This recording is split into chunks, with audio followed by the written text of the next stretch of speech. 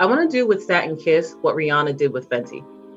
I want it to be a household name.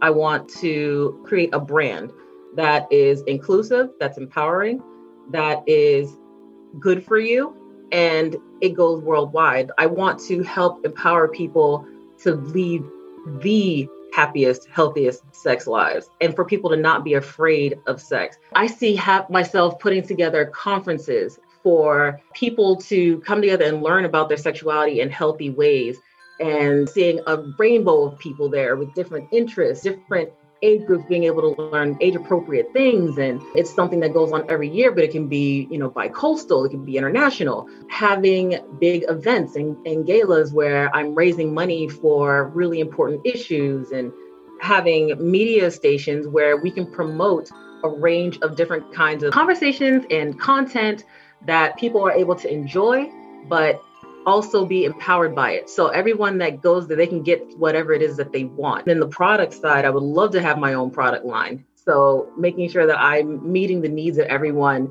seeing what exists now and making it even better, and having a line of products that are body safe, that are inclusive, and everybody can find something that they really, really like.